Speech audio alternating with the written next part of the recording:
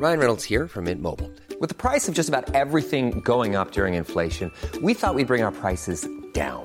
So to help us, we brought in a reverse auctioneer, which is apparently a thing. Mint Mobile Unlimited Premium Wireless. How to get 30, 30, bit to get 30, bit to get 20, 20, 20, bit to get 20, 20, bit to get 15, 15, 15, 15, just $15 a month? Sold! Give it a try at mintmobile.com/switch. $45 up front for 3 months plus taxes and fees. Promo rate for new customers for limited time. Unlimited more than 40 gigabytes per month. Slows full terms at mintmobile.com. When you're ready to pop the question, the last thing you want to do is second-guess the ring. At BlueNile.com, you can design a one-of-a-kind ring with the ease and convenience of shopping online. Choose your diamond and setting. When you find the one, you'll get it delivered right to your door. Go to BlueNile.com and use promo code LISTEN to get $50 off your purchase of $500 or more. That's code LISTEN at BlueNile.com for $50 off your purchase. BlueNile.com, code LISTEN.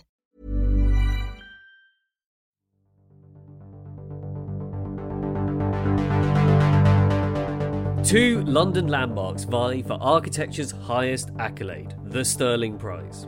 The government looks set to water down its contentious planning reforms. New Northern Line stations open at Battersea Power Station and Nine Elms. A leading London architecture studio becomes employee-owned.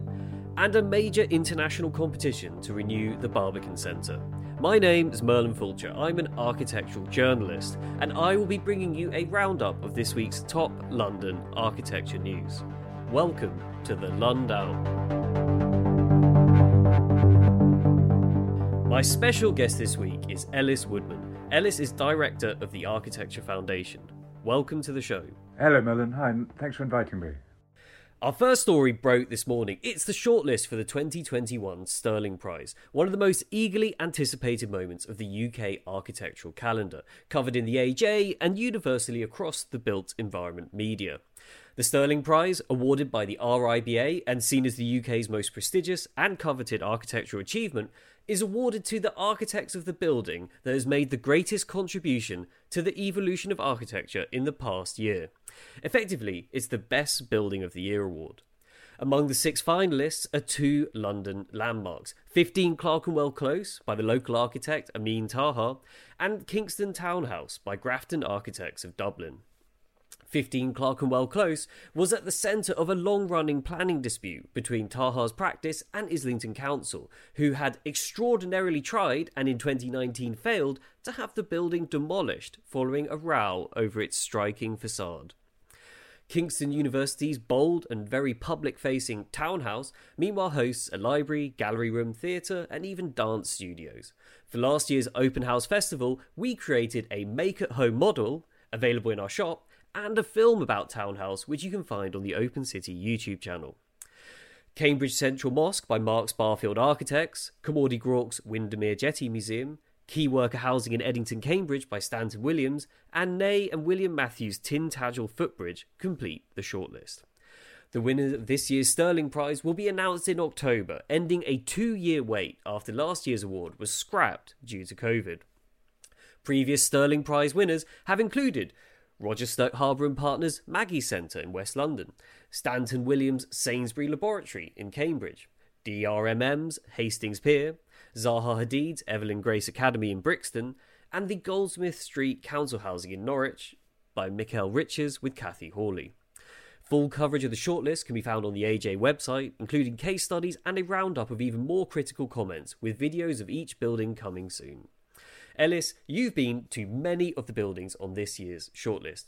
Could you describe the 2 London competitors for our listeners? What's special about them? Why do you think they've been included in this year's lineup? And what does it say about the current state of architecture in the capital?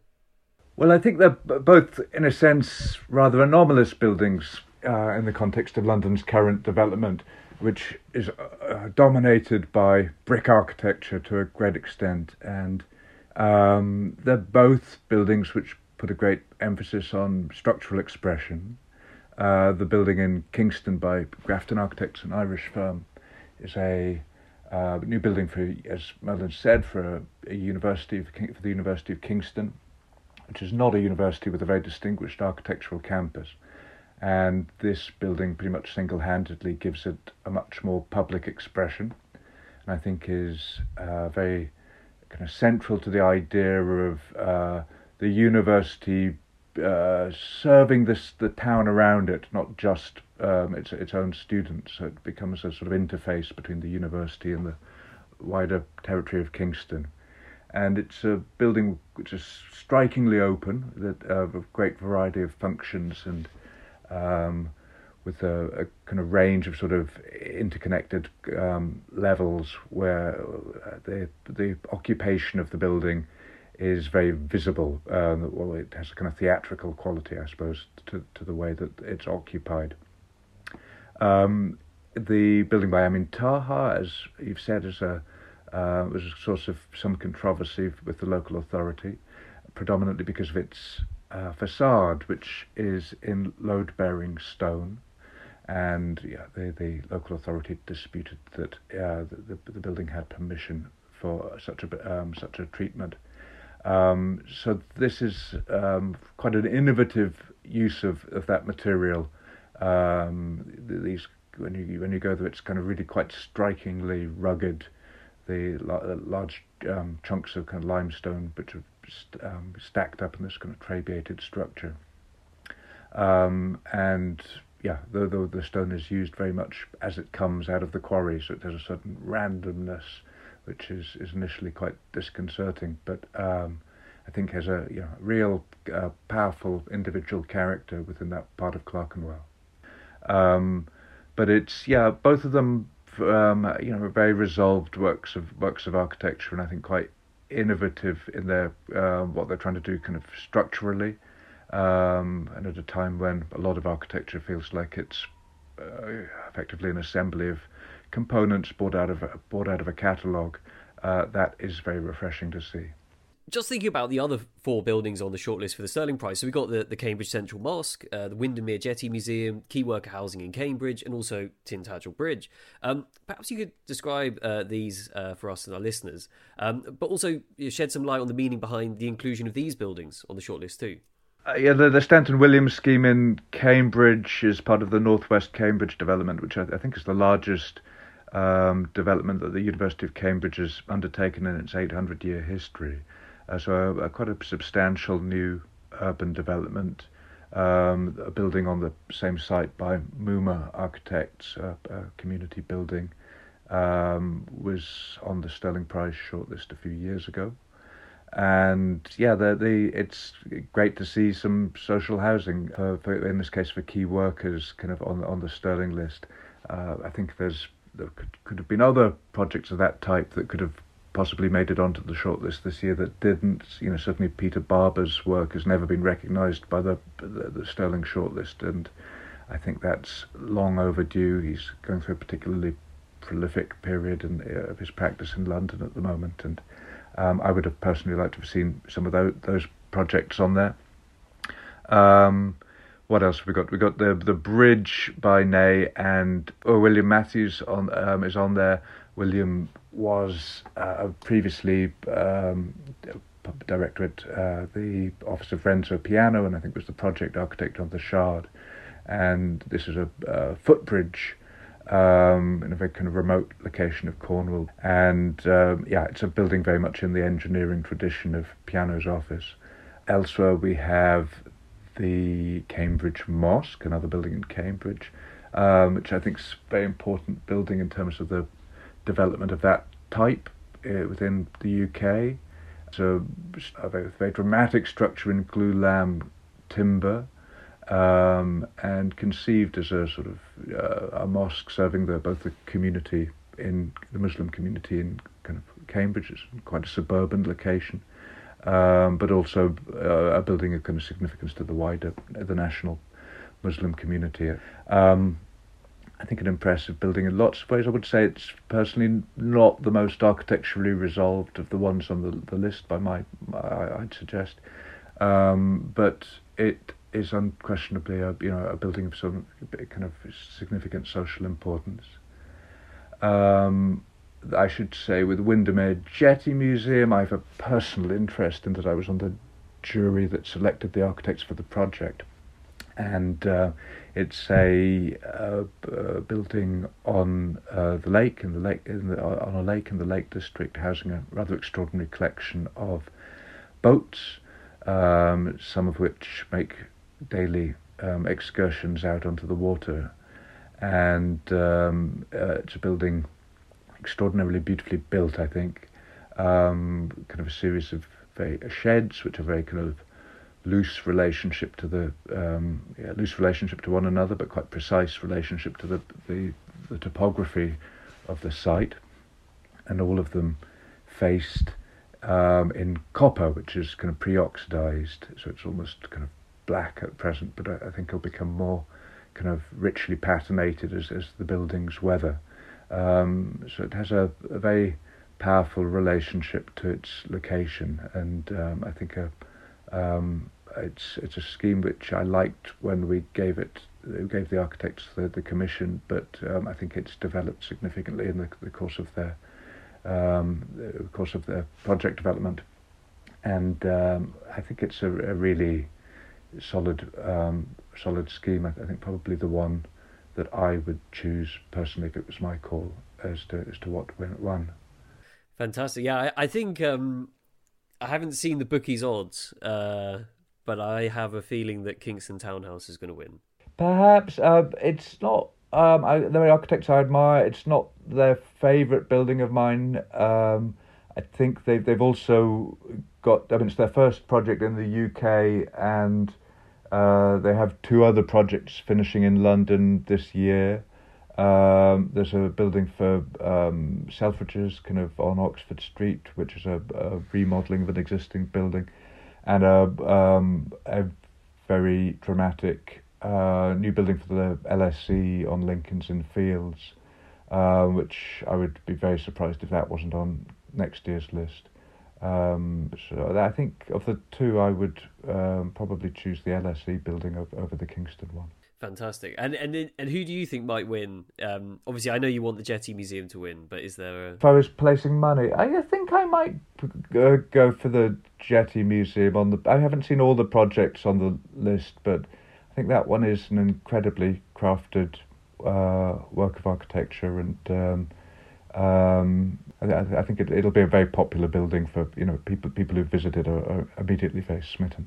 You are listening to The Lundown, a weekly news show brought to you by Open City. We rely on support from people like you to make this show. So if you like The Lundown and want to support our work, please share the link, leave us a review on iTunes, and consider becoming an Open City friend. The Lundown is supported by Adobe, makers of software including Photoshop, InDesign and Audition, the program we use to edit this show. Go to open-city.org.uk/Adobe to sign up for a special discounted subscription to the Adobe Creative Suite for as little as £9.99 a month, and Adobe will donate to Open City for everyone who signs up. Our second story this week was covered in the AJ and the Sunday Times. It's all to do with rumours the government could soon be watering down its proposed planning reforms in a bid to stave off a rebellion from its own MPs. Last year, ministers announced they were tearing up the existing system and replacing it with one based on local design codes and automatic consent in areas earmarked for development.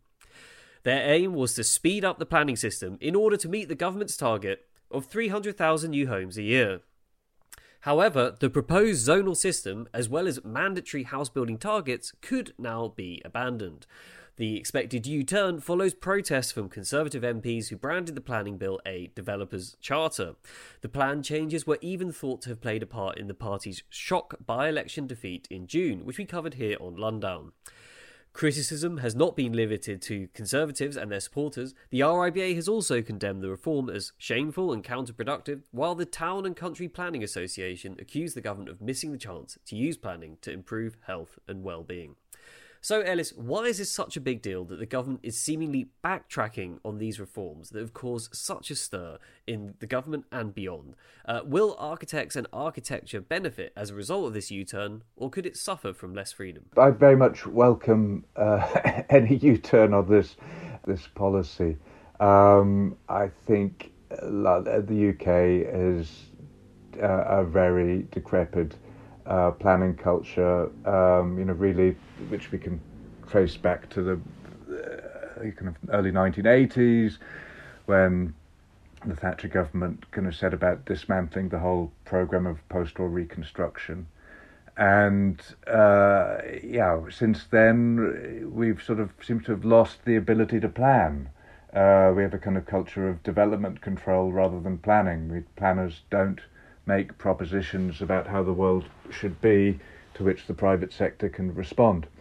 And, we're just beginning to see local authorities reclaim their role as kind of house builders, which is something that was very kind of central to their activities up until the late 70s. I think there's this strange kind of false dichotomy that's kind of been set up in the UK. This idea that planning is somehow hostile to development, but I think all developers would welcome a culture which was more proactive about planning, because what planning brings is certainty. And at present, any developer will tell you that the challenges of getting permission to build things in the UK make that task make the task of kind of realising anything incredibly slow, painful, convoluted. And if there's kind of certainty, then the value of land kind of adjusts in order to kind of accommodate that new reality. So I think one just needs to look at the planning cultures of Belgium or Switzerland or Germany or to realise that there are other ways of doing things which produce better results than we do in the UK. Yeah, certainly anecdotally, in Singapore, for example, which obviously is a small city-state, but they just have a big map of the entire city showing exactly what you can build pretty much on every little parcel of land. And it's decided, if you own that bit of land, that's the most you can build or whatever, It's very different from the way it works here, and very different from what a zonal system would have been, which was effectively setting a kind of parameters of what the external appearance of the building would have looked like, and then just saying, go for it. It's straightforward to say, well, let's have some more housing, but housing also requires schools and hospitals and other infrastructure, transport infrastructure to serve it. And all of that those sorts of judgments, they need planning. It's not just to say that we're establishing a sort of regulatory Nevada and let's hope for the best. That's a pretty kind of depressing way to start developing cities. And I'm just thinking, what might be the consequence of this reform U-turn for those who are seeking housing and the many homeless people or those in overcrowded accommodation? One of the supposed aims of these planning reforms was to build 300,000 new homes a year. There's even rumours now that target could also be scrapped. What is it about the sensitive balance of political power in the UK, many voters fiercely opposed to new homes, placing extra pressure on, quite frankly, thinly stretched infrastructure in their local area? What's it about this settlement that always seems to result in a poor outcome for those in housing need? One of the most useful contributions to this conversation I've heard recently is Russell Curtis's research on the areas of the golf courses that are kind of the amount of housing need that could be accommodated there. One looks at the green belt, and a lot of it's not very green, frankly. Of course, there are large swathes of it that need protecting, but there's also significant parts of that territory that would very well lend themselves to kind of new development. Our next story has been covered in The Telegraph, My London, and across London's local news networks. It's all to do with a £750 million underground extension which is due to open in the coming days. It means Battersea Power Station and Nine Elms will appear as two new stops on the Northern Line as of Monday the 20th of September. The project, largely paid for by a levy on local development, has been 6 years in the making and will be the first major London Underground extension this century. The opening of the two new stations, however, comes as the Daily Telegraph published an article scrutinising the enormous Nine Elms regeneration zone, questioning the success of the area, which is dominated by speculative luxury housing and is sometimes dubbed Dubai-on-Thames. Despite the landmark Battersea Power Station, restored by Wilkinson Eyre and Purcell, which is set to house Apple's UK headquarters, and the state-of-the-art US Embassy, designed by US eco-architect Kieran Timberlake, Skepticism within the real estate industry has plagued the luxurious residential and entertainment district. Indeed, a quick glance at online sales portal Rightmove this week shows a market saturated with luxury homes, including a 6-bedroom, £16 million penthouse on the eastern flank of Battersea Power Station, and the entire 35th floor of St George Tower, going for £15 million. That's quite an exceptional marketplace, even by global standards. Furthermore, these properties are way beyond the purchasing power of ordinary Londoners, let alone even bankers, doctors and lawyers, unless they hold enormous personal wealth. According to The Telegraph, question marks now hover over whether the entire Nine Elms development will ever be fully finished, as hoarding rows and disputes flare in the numerous construction sites and empty luxury apartments. In particular, the article claims R&F Properties, a key player behind several prominent Nine Elms skyscrapers, is being doubted over its commitment to completing its projects, as it faces increasing pressure over its debt level from the Chinese government, from whom some of its loans stem. This is something R&F strongly refutes, though. Nine Elms was marketed to investors and potential residents as the ultimate 15-minute city, full of amenities and entertainment, and, with the introduction of the Northern Line extension, only a short trip from the city and West End. However, with fears large swathes of development space could fail to materialise as planned, concerns remain over the reality of making these disparate new towers into a coherent community. Ellis, perhaps you could tell our listeners a bit about Nine Elms, its history, how it used to look, the original intentions behind the transformation, and what the regeneration zone is shaping up to be right now. Well, it's been a long problem site in London's history. You know, it's one of the post-war period of the port industries kind of moving downriver. Large swathe of the Thames sort of became initially vacant and then sort of available for redevelopment. And although you would think that this kind of really prime site on the opposite side of the Thames from Pimlico would have been developed many years ago, the challenge particularly of restoring the power station and the limited transport connections are really the two issues which kind of caused it problems for many years. The decision to extend the Northern Line was the thing which has kind of facilitated the development ultimately, and the fact that there isn't any great quantity of social housing on the site is in large part because of the levies that were placed on the developer to contribute towards the extension of the tube line. So it's a bit of a disappointing area, to put it mildly. I mean, I go and do my shopping there, but it doesn't have much else to recommend it. And yes, certainly some of the ugliest buildings in London are to be found in the immediate vicinity. Well, it's certainly interesting to think back, say, 10 years ago, before development really flew off the ground there. And yeah, it was mostly just warehouses. There was a really big road. There really was nothing going on. Obviously, the massive Battersea Power Station, which nobody knew if it would ever get restored or turned into anything of interest. But then there was like a big talk about how this industrial land needed to be turned over to build the sort of housing London needs. London's a growing city, and we need more homes for all the key workers and so on and so forth.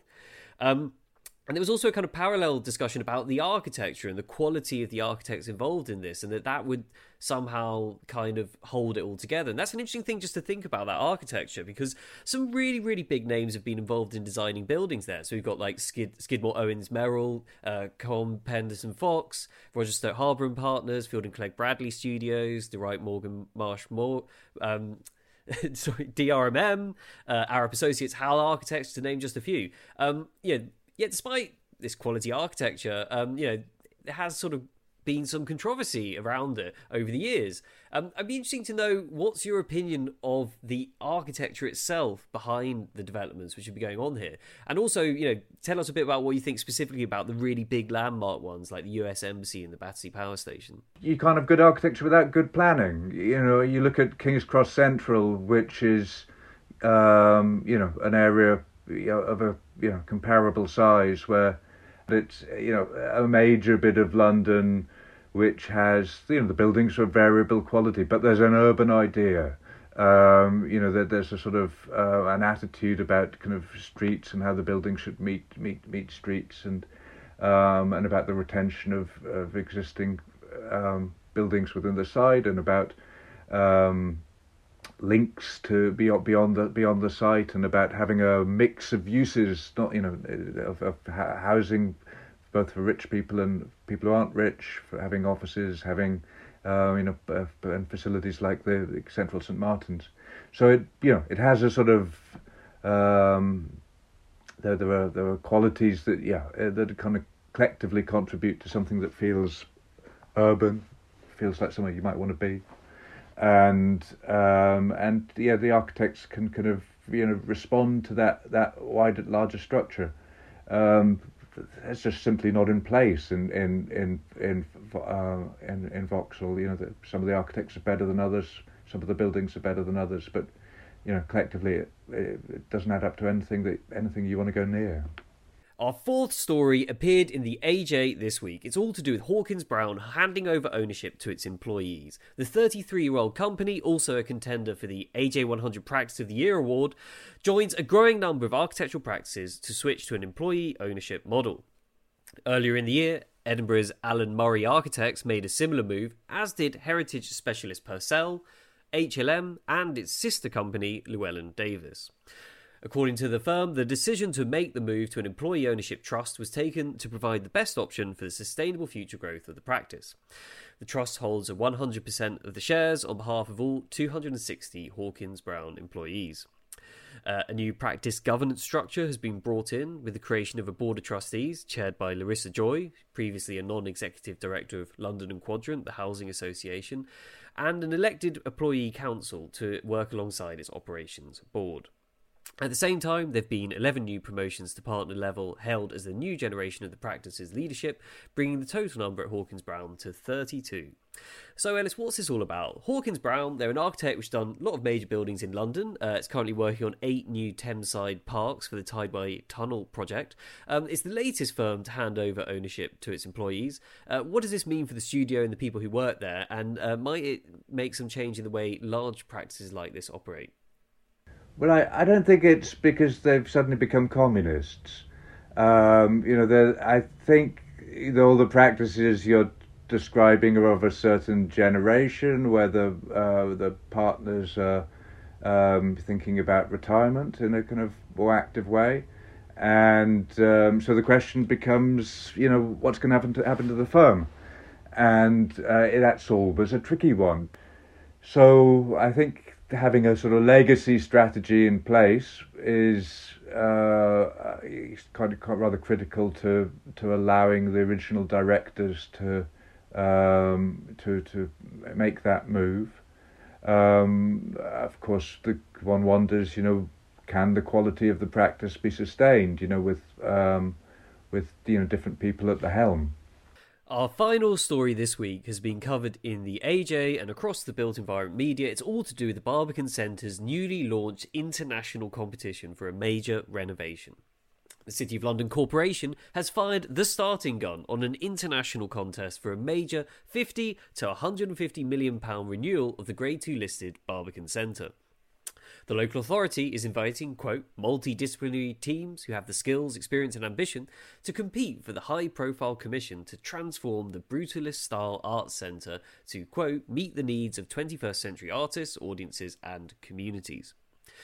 The two-stage competition comes 7 months after the corporation killed off plans to create the Centre for Music, a £288 million acoustically advanced concert hall designed by Diller, Scofidio and Renfro, blaming current unprecedented circumstances for thwarting fundraising for the project. Completed in 1982 and designed by Chamberlain, Powell and Bon, the Barbican Centre was the centrepiece of the city's large-scale post-war reconstruction vision, which imagined a new world of skywalks separating pedestrians from motor traffic. In recent decades, the iconic cultural complex has received a series of upgrades by the likes of AHMM and Rough Architects. The latest project will cover all aspects of the building, from upgrading venues and transforming underused areas into new flexible spaces to improving the welcome, navigating and wayfinding, while also looking at ways to embed digital technology and to upgrade environmental performance in line with the corporation's aim to be carbon neutral by 2027. 5 finalists will be invited to develop proposals, and the overall winner will draw up a range of options for the project that could be deliverable at different budget levels. So, Ellis, what is the significance of this new competition launching for one of London's most architecturally significant cultural venues? I'm delighted that the music centre's not happening, which I always thought was an appalling idea in the first place, and an appalling idea to put it there to start with, that, you know, if you're going to build a new concert hall, you're going to build it next to the Barbican. I mean, why not build it in, you know, a part of London that you're going to end up regenerating kind of by introducing a major new public building, you know, in the way that Tate Modern completely transformed a part of South London. And the competition for the music centre was very disappointing because the shortlist, pretty much everyone was over 70, and you could it just smelt of putting together a list of people who could unlock the purses of American benefactors potentially. You know, that they were all, you get star names generally architects whose best work was behind them.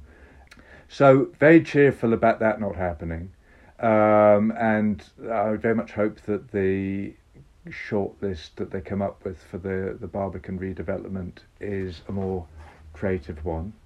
And I mean, it sounds, reading between the lines, as if actually the brief isn't too much about addressing the theatre or the concert hall, which have spaces which have certainly the concert hall Caruso St John kind of did work to not so very long ago, and but I think there is this other task about, there's a lot of space at the Barbican that's sort of unused. There's vast quantities of car parking space, not least, and kind of spaces around the periphery of the site which will begin to be open for kind of new uses, as things like Beach Street, the underpass kind of gets close to traffic. I'd say that I think the most problematic space for me in the building is probably the space that's now used as the art gallery, but was never really conceived as an art gallery. All of that's been is effectively a sort of black box environment of quite a restrictive kind for displaying art, because it has a very kind of configuration. So the kind of shows you put on, I think they do very well in terms of inviting architects to try and reimagine that space for each show. But it is very deterministic about the kind of shows you make, and there's not a ready availability of natural light, which you might certainly want for some exhibitions. So I think for me the thing they're really lacking is a more purpose-built gallery space, and maybe that's something you can accommodate on the Museum of London site now that the horrible Dilys Scofidio thing's not happening. Well, it's very interesting because the article about this competition has done extraordinarily well on the AJ website, with lots of clicks and social media impressions and so on. And obviously this competition is potentially going to be one of the most exciting ones, or certainly have a lot of applications in recent times, not least because it's right in the centre, next to Clerkenwell, where a lot of architects are based, so they spend time there. What is it about the Barbican Centre and the wider Barbican estate that's just so captivating for architects and non-architects alike, making it such an important site? Well, I guess of the major housing schemes of the post-war era, it's obviously a bit of an anomalous one in that it's kind of is that social housing. It's sort of built for a kind of middle class population. And because it's built by the City of London, it's fantastically well maintained, and it's a sort of remains a sort of dream of what post-war architecture could be. And I just have to say, I think that the housing is probably more successful than the art centre component. I mean, it's never going to. I would be very surprised if this was a competition which was going to allow an architect a lot of scope for flamboyant formal expression. It's going to be a commission involving sort of fine surgery to this listed building. And it's more of a conservation project than it is about kind of radically transforming the identity of that building. Fantastic. Ellis, it's been an immense pleasure having you on The Lundown this week. I hope you can join us again in the future sometime soon. I'm thinking, where can our listeners hear a bit more about what you're doing, what you're writing? I know you've just published a new book. Perhaps you could tell us a bit about that and how we can keep up to speed on all the things you're doing. The Architects Foundation's just brought out New Architects 4, which is every 5 years we kind of bring out a guide to the best new practices in the country. And so this has got 109 firms, all kind of recently set up in the UK. And your socials, where can people follow you? Yes, we are on Instagram, Architecture Foundation. You can have a look at our YouTube channel, because we were very active online over the last 18 months, and there's about 400 events there which are all free to access. Fantastic. Well, once again, thank you for coming on the show this week, and look forward to speaking again with you soon. Thanks, Merlin. You've been listening to The Lundown, a show from Open City rounding up the big stories in architecture and the built environment each week in London. If you've enjoyed the show and want to know more about any of the stories we've discussed, we recommend subscribing to the Architect's Journal, which has covered all these issues and many more too. You can find the show on Twitter or Instagram at Open City London, or by using the hashtag Lundown, LNDDWN. Open City receives no public funding, so if you want to support our work, please go to open-city.org.uk/support and sign up as an Open City friend. Open City is dedicated to making London a more open, accessible and equitable city.